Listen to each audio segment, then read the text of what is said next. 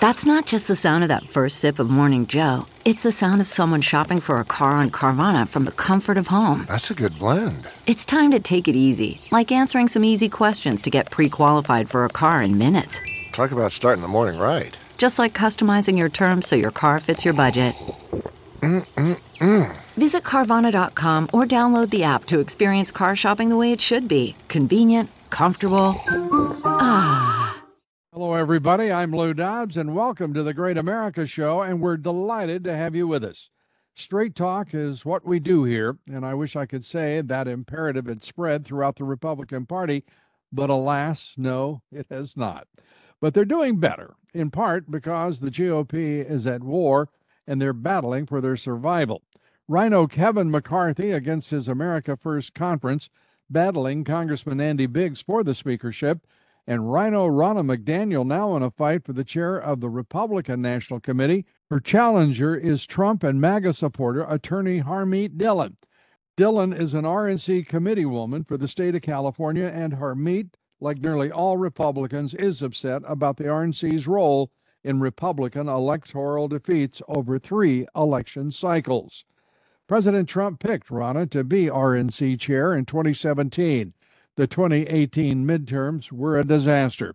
So was 2020, of course, and the 2022 midterms, well, they fell well short of expectations and underperformed dramatically, even though the GOP did take back the House by a slim margin. The Republican Party is disappointed, to say the least, and wondering where the party leaders have been, what are they doing, and why, with all the losses and disappointments over 3 election cycles, does Ronna Mcdaniel think she deserves another term as chair of the RNC? It would, I should point out, be unprecedented. Our guest today doesn't think Ronna should be chair again. Our guest is Harmeet Dhillon, running to be the new chair of the RNC. Harmeet, delighted to have you with us here, and I'm personally delighted that you are running to lead the RNC.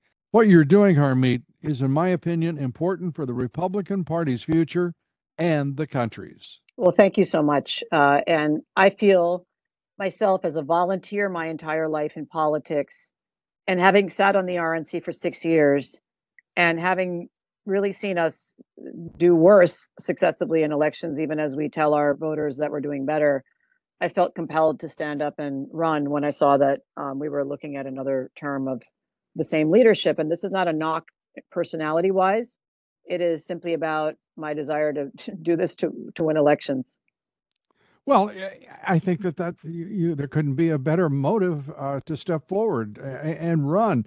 I want to speak to Ronna Mcdaniel because all of us know that she has failed throughout her term as chair, and there is an implied, if not explicit, arrogance in having failed miserably. She would expect to be kept as the chair of the RNC. It's not a sinecure.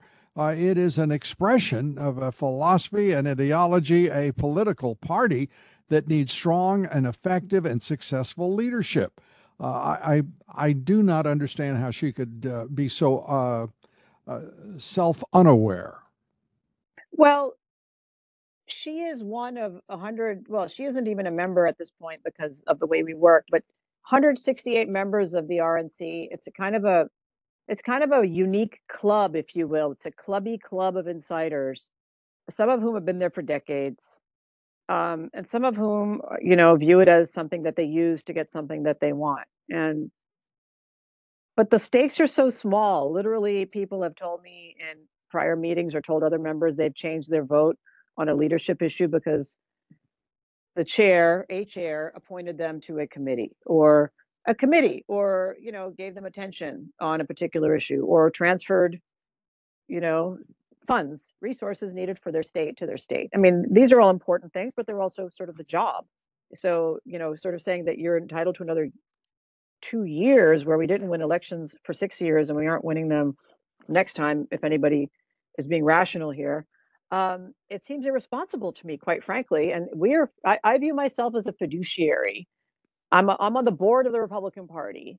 And as a fiduciary in any corporation, I think you have a duty to step up and say, wait a minute, this isn't going the way we were promised. This isn't going the way it should. The right questions are not being asked. The right people are not running the show. The right outcomes are not being derived for our shareholders, our stakeholders, if you will. And so, it's remarkable the amount of hostility I received from some sources as a result of standing up and saying, I can basically imagine. the emperor has no clothes. Excuse me, we did not win. Don't tell me that, oh, you turned out 4 million more voters than last time. Who did they vote for? They didn't vote for Republican candidates. So how does that help us as a party? There's a lot of numbers that keep changing, and oh, we did this, we did that, we made so many phone calls. If you dig in, what you find is we hire vendors who tell us we had 3 million voter contacts or 2 million voter contacts. You dig into that and you find that means they left a message. They didn't actually contact somebody, but they're taking credit for a voter contact, and they get paid on the basis of these so-called metrics. Now, a business person wouldn't run a business this way, but that's how it's being run. The inmates are running the asylum. The fat cat consultants who are running the show under Reince Priebus's era, and I like Reince, but let's face it, the same personnel are here now that were under his era. They're losing elections and they're making themselves rich. Yeah. And in a corporation run well, that would not be tolerated, but it is tolerated at the RNC, and it will not be tolerated under my watch. Yeah, Karl Rove has stepped forward as a man who considers himself a spokesman for the Republican National Committee for the Republican Party. He considers himself to be a modern day James Baker. He is the farthest thing from it, yet the Republican leadership, the Rhino leadership, has embraced him as if he were.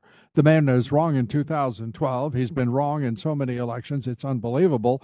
And then he gets paid literally hundreds of millions of dollars to whisper in oligarchs' ears about what he knows about what's going on in the Republican Party. This is a kind of mindless nonsense that the Republican Party is given to, isn't it? There's Go a ahead. sense of inertia at the RNC about supporting the current leadership for a fourth term. And if she gets a fourth term, it would be the longest serving chair in RNC history since the 1850s. So you have to ask the question, I'm asking the question, is that merited? Are we really killing it at the box office? I don't think we are. I don't think anyone, frankly, of the thousands of Americans contacting me about this thinks we are either. But some of the reasoning I've heard to support the current leadership is she asked me first. I mean, that's okay. That doesn't seem like a compelling reason. Or she's been good to my state, transferring funds to my state, being kind to us, which I think is actually one of the jobs of the RNC. So any chair would do that or be supportive of races or candidates. But overall, there's a lack of concern about the overall results. There seems to be almost really a lack of desire to win, and maybe people are burnt out from COVID or whatever it is. But I am here to win elections. That's why I donate my time to be at the RNC. I am not here to be appointed to a committee that particularly interests me. I do my own work outside the RNC. I'm not here to go to fancy receptions or cocktail parties or take pictures with United States senators. It's not really a high on my list of life goals. And I want to just have a better life. I want to not pay $7 for gas. I want to be able to buy a home without getting sticker shock and feeling like I can't do it. I want my border to be closed so that only people we want to come into this country come here. And I don't want to feel at risk of, sort of being the victim in a sort of gang killing here in the city that I live in. These seem to be a little concern to some of our members. And so that's what I'm up against. Now, that said, there are many members who are very happy to hear a different vision about the future of the RNC. And I'm focusing on the future, not the past. There are many members who agree with me, and they did agree to support the current leadership because there was no alternative, and they're open to change. And in fact, many of them have changed their views gladly in short calls. But I'm having long calls with some people. They have philosophical differences about different issues. We talk about them. And I will say the chair is fighting very hard to maintain her position, which is, as you mentioned, Lou, is kind of interesting when you haven't performed the way that the voters, your constituents, expect you to, and yet there seems to be a sense of entitlement that I've done a good job and I deserve this. So she has basically every employee, senior employee at the RNC, is working on the campaign. There are outside consulting firms working on this campaign. There are hit pieces being peddled throughout DC about me, and she is fighting very hard to maintain this position. So I think there are many things that are wrong with the RNC, including the use of its resources for the personal benefit of staff and others there. And those are some things that I would change. So you can imagine the people doing that don't want to see a change. Yeah, that's a disruptor is never welcome, and it's also a clear sign that you're the right person for the job. Uh, let's talk about. I want to just say one thing very quickly. In talking with Ronna Mcdaniel, seeking assurance on what she was doing in the ground game this year. I got back much of what you just talked about. Well, we've knocked on more doors, we've rung more bells, we've handed out more pieces of paper.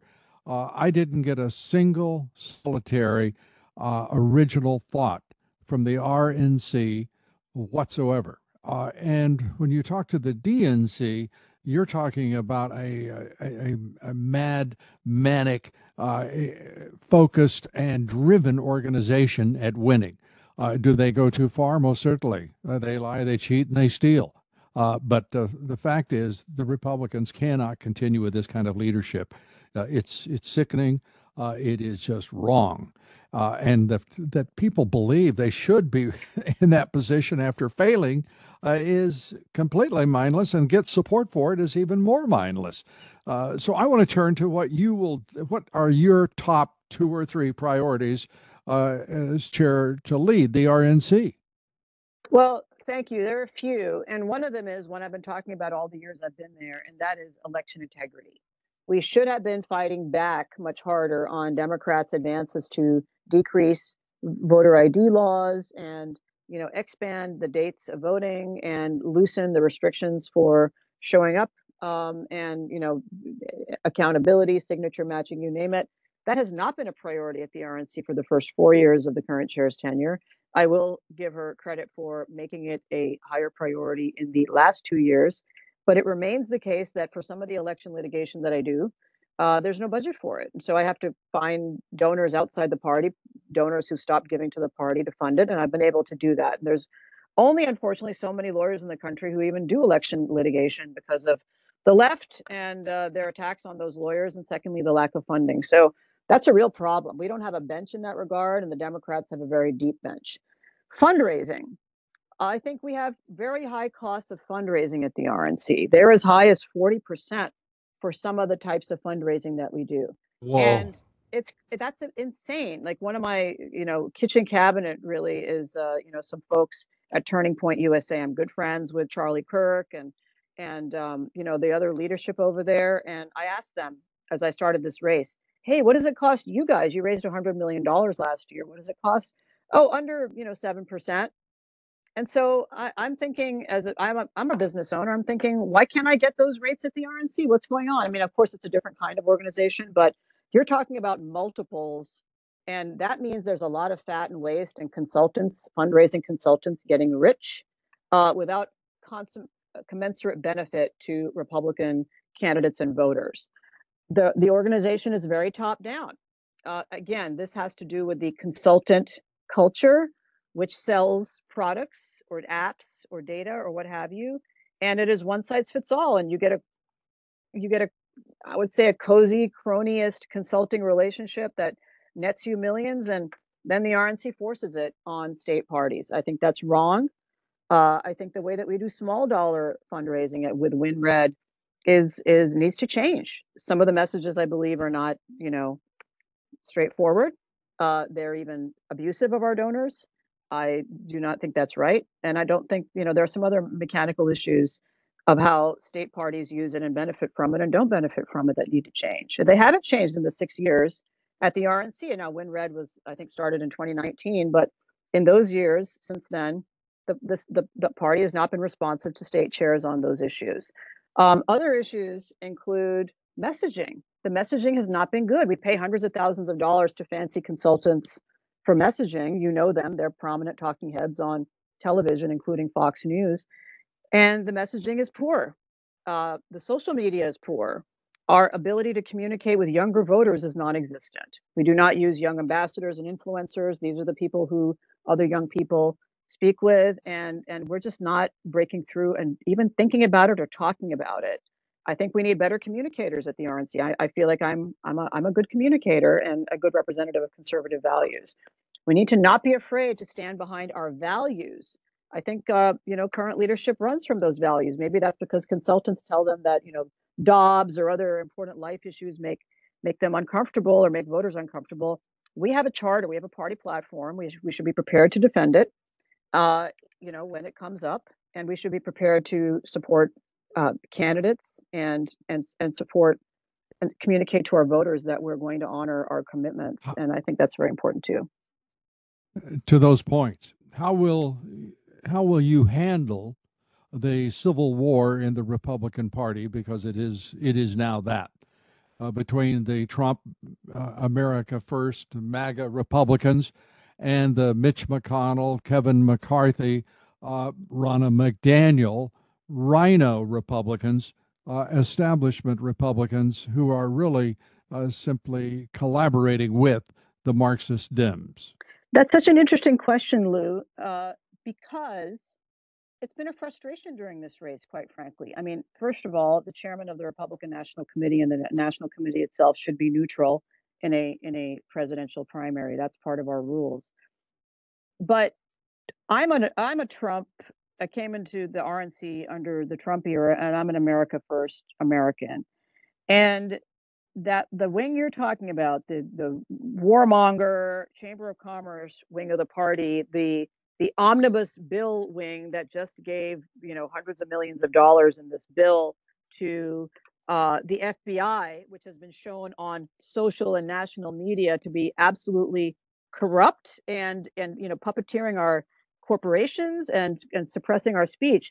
The idea that Republicans would say, yes, let's definitely expand that. Let's have some more IRS agents. Let's just go along with all of this is outrageous. And yet, even President Trump has been, frankly, supportive of some of that leadership. So I don't know what to do with that, but I know that I have to do what's right for my conscience, which is say, no, this is not what I'm here for. I am not here to sit by idly and smile and have a cocktail while Republican leaders flush our country down the toilet. I'm not willing to do that. I have to stand up. That's what my conscience tells me. So I'm trying to chart that course where I stay true to my values. I'm not trying to do it. I am doing it, and hopefully the voters will agree. Now the voters are not American voters. They're the 168 members of the Republican National Committee. If they've been there for 2 decades and 3 decades, they're part of that older wing of the party. And I don't mean old in age. I mean old in thinking.